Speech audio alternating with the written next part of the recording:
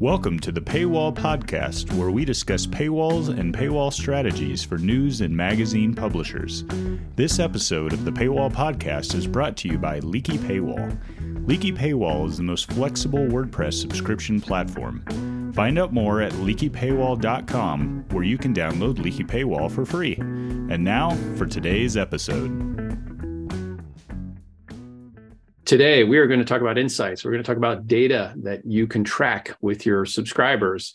And so this is Paywall Podcast. This is episode number 33. I am Pete here with Tyler from Paywall Project once again, and we're going to dive deep into what kind of data should you be looking at to make informed decisions about your publication. And I just want to kind of kick this off. Because there are lots of different data needs, and we could really go deep into all sorts of squirrely rabbit holes. But I want to keep this one sort of foundational and simple, and I do that based on experience. We built a product over a year ago with Google's Data Studio, where we called it Insights, and we were pulling in data from, oh my goodness, from, of course, Google, from social, from Leaky Paywall, from other third-party sites into a portal, and tracking the data, like what were subscribers doing, what was Facebook doing and Google doing, and what are newsletters, what are they doing as far as conversions and things like that. It's all really important and all really good.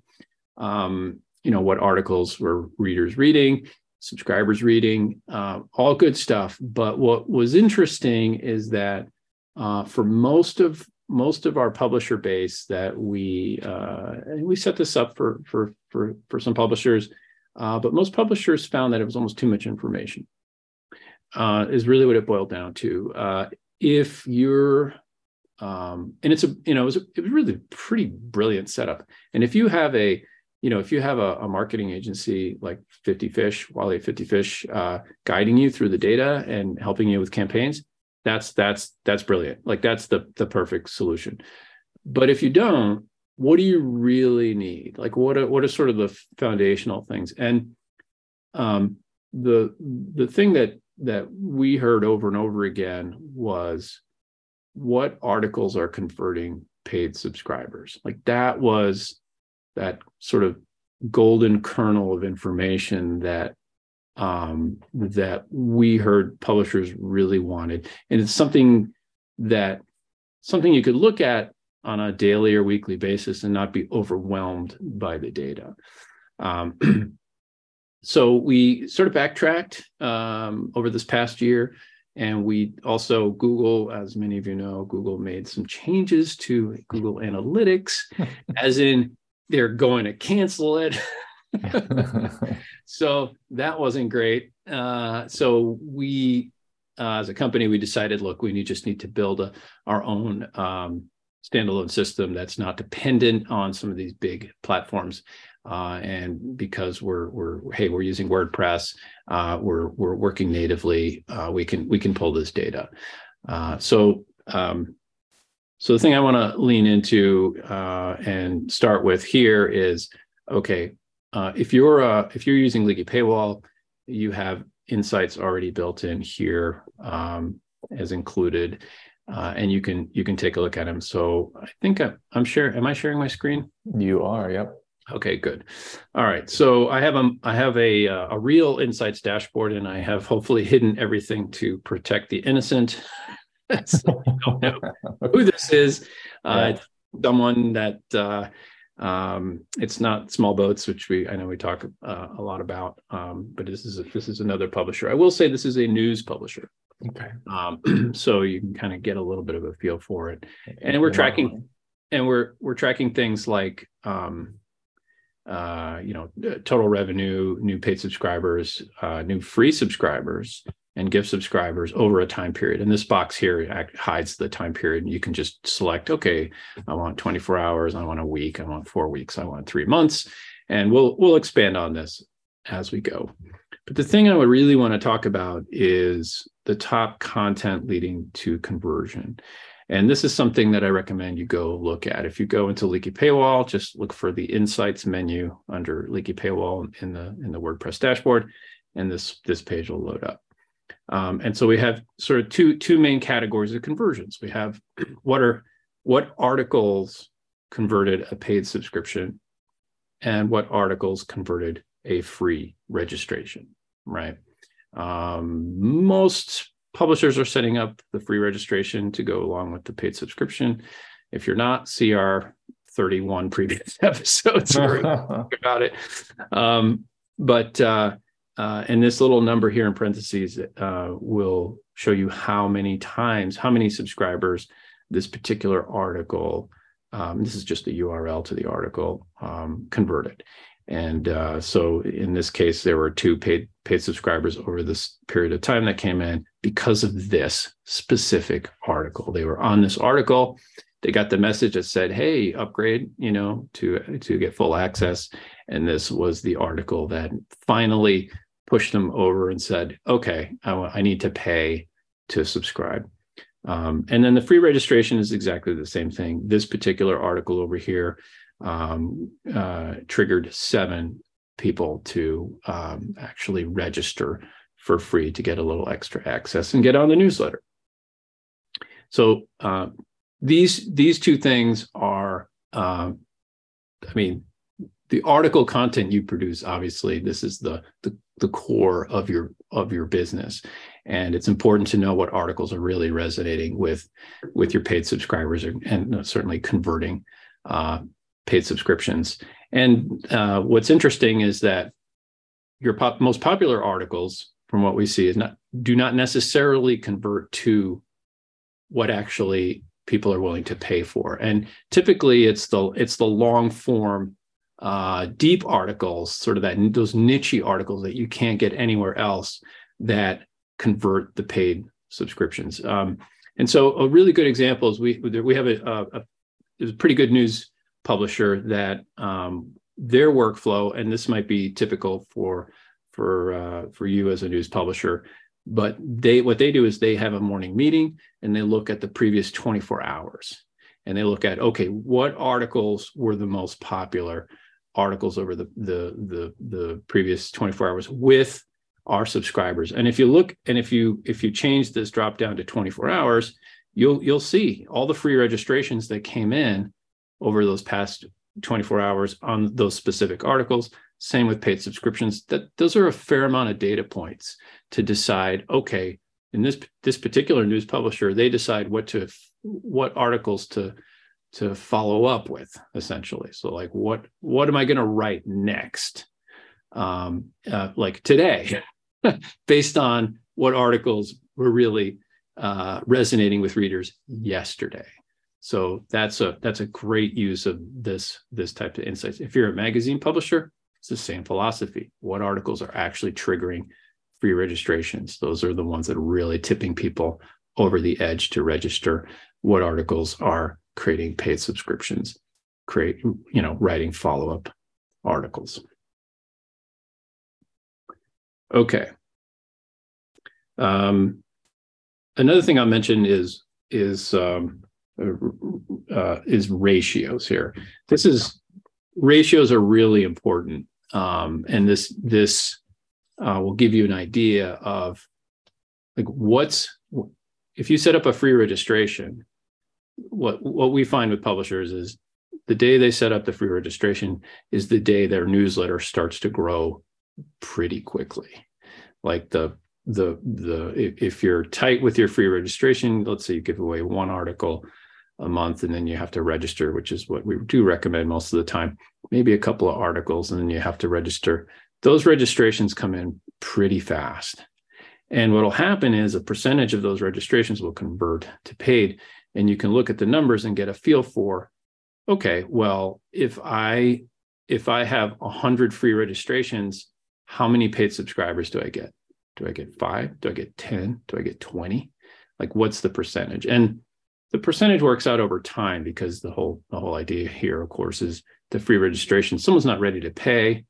Some are, a few are, but most are not. and then maybe a month, 2 months, 3 months, 24 hours, whatever, later, they keep seeing your upgrade message and they're ready to pay. So in this case, with this publisher, you can see there's quite a strong relationship between free registrations and paid subscribers. It's a very, very high ratio. And you'll get a feel for your own content and your own audience, what that ratio is. And that's super interesting to look at. So when someone asks us, hey, should I advertise on Facebook, right? Like, should I promote our publication on Facebook or maybe LinkedIn if it's B2B? Well, what we usually say is, sure, you can test it, but what are you really promoting? Well, what you're promoting is something that will get you an email address, right? So you might be giving away a number of articles. You might have a download. You might have a newsletter. You have something of value that if somebody registers for free here, you will collect that email address. And then what you can do is, how much you spend. Let's pick on Facebook for a second. How much you spend on Facebook. You'll see how many free registrations you come in, and you'll know what the ratio is. Is it 5%? Is it 10%? Is it 50%? What's the number? Typically, it's more like 5 or 10%. But it'll give you a real picture in terms of, okay, if I spend X amount of dollars in advertising to drive traffic in, and I get X amount of free registrations, I know I'm going to convert a percentage of those to paid subscribers. Yeah, I just want to make a point, something that happened a couple of days ago. I had a publisher who took their free registration and essentially made a hard paywall, and that you had to sign up to see any content. And this was great because a number of people signed up for free, but the ratio to free to paid, was not there as it was before, when she was asking for one free article and then sign up for free, and then you get a little bit more, and then you're prompted with the pay message, versus signing up for free and getting a couple of articles and then seeing the paid message. And I think the value of the reader, the potential for them to pay, goes down when you force everyone to do it, because they might want to read it, but that doesn't mean they're interested in what you have to offer. That's interesting. So it was really interesting for me because it was the first time I'd seen that. I mean, I think we've known for a long time that if you make it sort of a hard paywall and you require everyone to register, of course you're going to blow up your newsletter. But the value of those subscribers, are they potentially going to pay? Maybe not so much. Versus giving everyone at least one free article and then asking them to sign up for free. It sort of screens folks who might potentially pay in the future. Yeah, that makes total sense, because you have your very, very casual, never pay users that would read an article and then run into the free registration on the second article and be like, I don't want to bother. But if you're forcing somebody to register on the first article, now you're dealing with people who are like, I kind of want to just read this article and then go away forever. That's right. So they register. Yeah. I mean, if you want to blow your newsletter up and have a ton of people to sign up, that's one way to do it, but don't count on those signups to be super into what you're offering. Yeah. And those are almost like zombie subscribers. You have these super aggressive like newsletter pop up on your website. Yeah. And you're just taking any email address that comes. Yeah. And they're not as valuable, not only to you, but to your advertisers. If you plan on sponsoring content in your newsletters, keep that in mind. Well, keep us posted on what happens with that story. Yeah. Well, I'll let you know. I imagine Google traffic has dropped a bit, and social sharing has probably dropped a bit. Yeah, and this particular publisher isn't as focused on like advertising on like display ads on the site. They're primarily driven by donations and also by subscriptions and other things outside of the site. Gotcha. But yeah, it was very interesting to see the flood of free signups, but not necessarily high value signups. Yeah, that seems a little risky to me. Yeah. But maybe they have a strong brand and they can get away with that. They do. Yeah. So, okay, interesting. So a couple more things I wanted to talk about. Let's finish up on ratios. This number that you see here, new gift subscribers. One of the things that if you have a giftable publication, like a news site would be giftable to give to the subscription to someone else. What we've learned from the magazine space, which would apply to all publishers that have giftable publications, is that your gift subscriptions should be running about 20% of your total subscriptions. And if it's not, then there's some upside for you, or you can really lean in and start promoting gift subscriptions. It's something that's easily overlooked. I mean, you have you're going after new subscribers, and you really focused on those new subscribers. But what about leveraging your existing subscribers to give gifts? What about really paying attention to your holiday times and all the major holidays, and running specific campaigns to get those gifts going, and really focus on gifts? Don't promote anything else but the gift during those times. I'm not a gift subscription expert.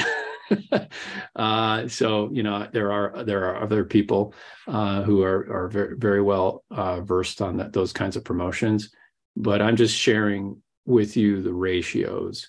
And 20% is it's a stretch goal for sure, but it is absolutely achievable.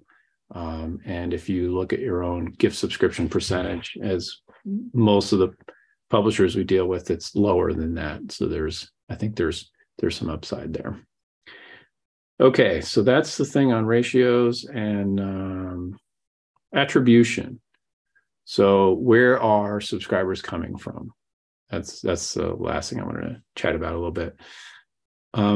So that's something that we was talking with Jeremy this week about. Okay, what's next for Insights, and that's high on the list. So we're looking at bringing in attribution information, and we have actually a pretty creative way to that we're going to do that, but we're going to just keep it a little bit of a secret for now. And so you can get a feel for, okay, where are new subscribers actually coming from? Now, I think the cool thing, and this is, Tyler, I kind of want to pick your brain a little bit too on, is we know that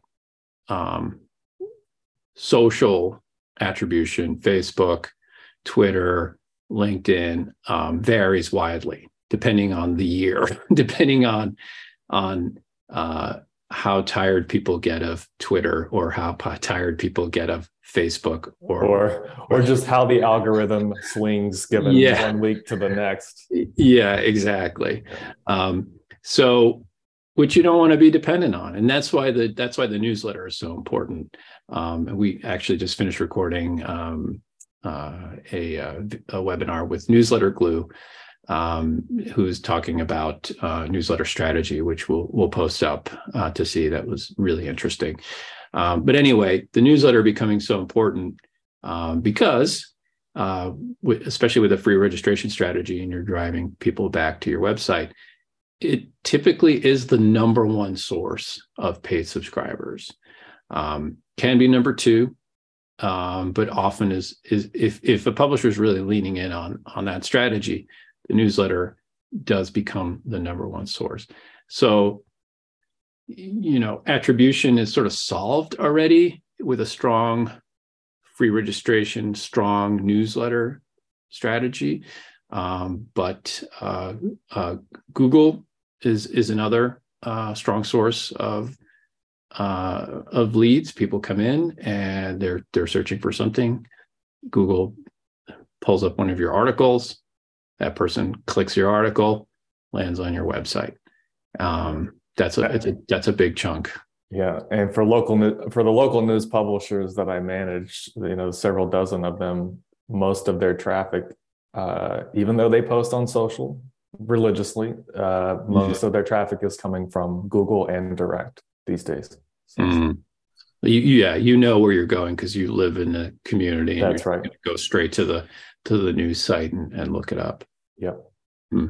So, what about Facebook? Is Facebook? I mean, is it still strong? I know it was strong. We had a news publisher that claimed, it was a big publisher, regional publisher. They claimed Facebook was their number one source. Mm-hmm. This was over a year ago, so it's a little outdated. Yeah, and this trend has actually just started. At least I started noticing it when I was looking through analytics of different publishers and noticing that Google and Direct were kind of, together. I would say it's still in the top 3 or 4 for sure. Mm-hmm. People are still finding news on Facebook, regardless of how they've manipulated their algorithm to show news or not show news or whatever they're doing. Who knows? But it's still an important part, but it's becoming less important over time, which is music to my ears. Yeah, I talked to a publisher recently who said, and he was very much, he was in the sporting news world. He was very much building the Facebook likes, really working on getting a big Facebook following. And he basically said, I'm just so sad that 2 years ago, I didn't start really leaning in on my email list and building the newsletter up. There's like no value in getting likes, like really, on a Facebook page, other than, I guess, having a lot of likes. I don't know.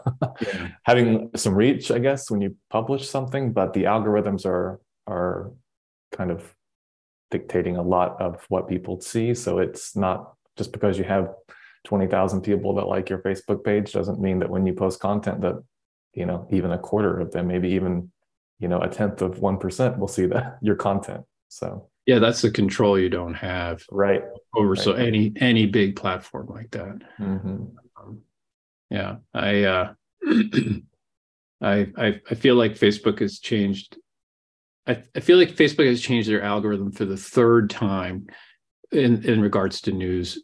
Showing news, publishing. They embraced news publishers, and then they said, "No, we're not that interested." They embraced them again and said, "Wait a second, we want your money," and which is really what it's all about. They want you to boost your. And some of it is around potential legislation that might regulate the space a bit and be a bit more like Australia in the way that they deal with local news publishers. So I think there's a lot of things that they're trying to weigh to decide what to do next. But ultimately, if you're a news publisher, you should be focused on your own ecosystem and growing that newsletter as fast as possible.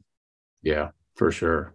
Yeah, watch your insights dashboard grow those free registrations, and then watch the ratio between your free and your paid, and that'll motivate you to go seeking more free newsletter subscriptions like that, and that which is the right strategy. The bigger your list, the stronger your reach, and and advertising too. A big targeted list like that. And if you're, think about it, if people are registering on your site, you started the relationship there. That there's more than a fleeting interest with your readership. You have a better list, better advertising exposure for your sponsors. So they're willing to pay you more for that, especially with a bigger list. So there's some benefits there. Yeah, I think it's super helpful too to see these paid and free conversion data points, just because from a local news perspective, I think it helps them decide, or at least display, look, this is what's happening because of content that you're producing. And it's, I think, helpful as a journalist to know that this is what people want to see, and this is what they're paying for, and this is what they're signing up for free for. Should it dictate everything that you do? No, but it's certainly a good insight on on what's happening and what the local community is most interested in. Absolutely. Yeah. Absolutely. That's a good wrap, Tyler. I would say too, because we are evolving our insights, if you have a request for data point, please let us know, because we're actively developing, and we want to hear from more of you in terms of what you actually want to put to work with your publication as far as the data goes, something that you would find useful. All right. So thanks for listening. That was Insights. We'll catch you later. Thanks for listening to the Paywall Podcast. If you'd like to get in touch to discuss subscription strategy, go to leakypaywall.com. See you next time.